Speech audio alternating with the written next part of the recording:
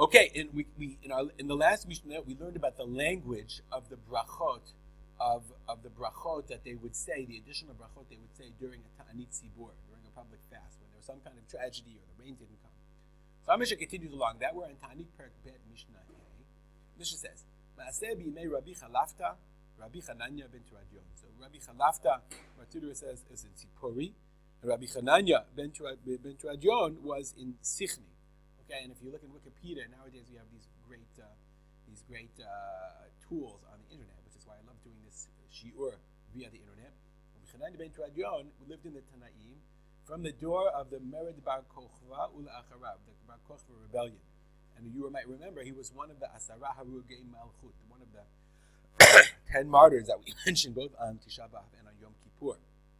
Okay, so Rabbi Chananya ben Turadyon lived in an incredibly difficult time during terrible Roman persecutions. Rabbi Chalafta also, right, was during that exact time. He was during the time of Rabbi Lezer ben Matri, Rabbi Chananya ben Chakinai. Okay, and they say that his friends were all these same Rabbanim, Chavei Rab, Rabbi Yochanan ben Nuri, Rabbi Akiva, Rabbi Chananya ben Turadyon, Rabbi Lezer ben Azariah. So they lived in very, very difficult time, and he was in, as we said, in Tzipori. Okay, so we can understand and appreciate why the Mishnah during these times would mention times of persecution and difficulty.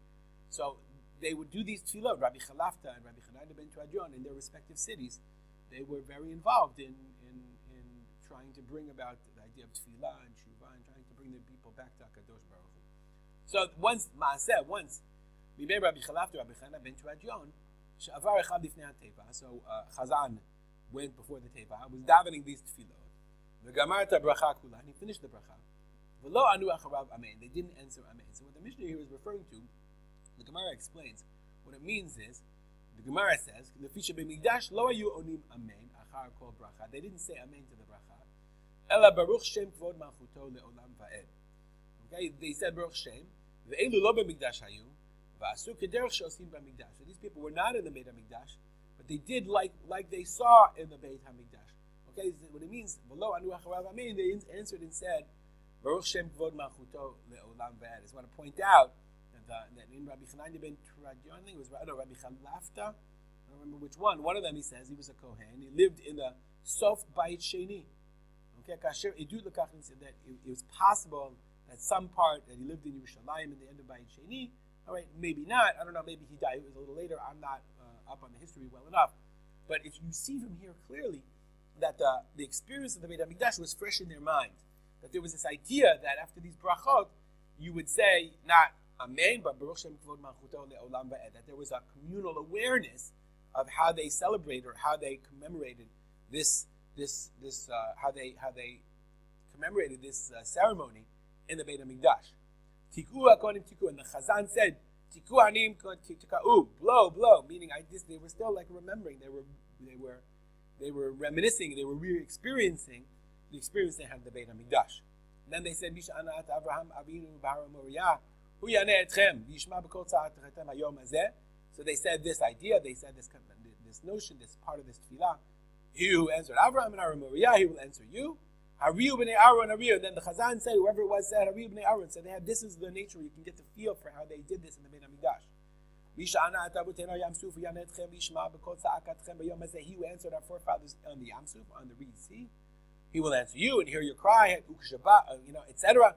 Meaning they did this whole process that we had in the last Mishnah. And then the Chazan recited the bracha. They didn't answer Amen, they answered Baruch Shem Kevod Malchuto. And then they would say, Hariu, Kariu, blow. So they would blow the shofar and the chatzotrot every single time after each bracha. So when the Chachamim heard what they said, what they did, Amru, we wouldn't have done this. The only time we would do this is in the Shar HaMizrach and in Har HaBayit. Meaning, you took something that belonged in the Beit HaMikdash and you did it outside the Beit HaMikdash. First of all, I love the way they said this. They didn't say you did something wrong. We would not have done it. Which I think is a very, very valuable language in our days. Somehow, if somebody does something different, always it's like, Asur, we never do this. And they said, no, we would not have done it in this way. And I think that's a much more sensitive and sensible way of doing things. And so what was the problem? Why would they not have done it? Okay? So there are a lot of different opinions. Bartanura says we would not have not to say Amen, but except for Baruch Shem. And the reason why they would not have said Baruch Shem is because Baruch Shem is an answer when you say the Shem Kavod. You say God's in the Kohanim in the Beit HaMikdash. But when they would say a bracha, they wouldn't say Baruch Atah Ad Hashem. They would say Baruch Atah and then say Shem Hashem. And so therefore that's why the people would say Baruch Shem. We wouldn't have done it because the only time they do it is B'Shar and Mizrach. Okay, the Fisha Yom Shem Mefaresh B'Chatimat Bracha. Okay, because they would say Shem Mefaresh. Don't say, he says, it's not that they wouldn't have blown. Certainly they would be Tokea. And the Gvulim, they would blow the Chatzotzra. So there's a lot of different opinions.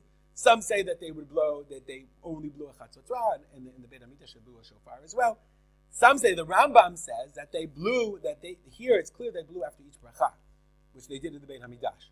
Whereas in Gvulin, outside the Beit HaMikdash, they only were supposed to blow at the end of the whole thing. Okay, one time.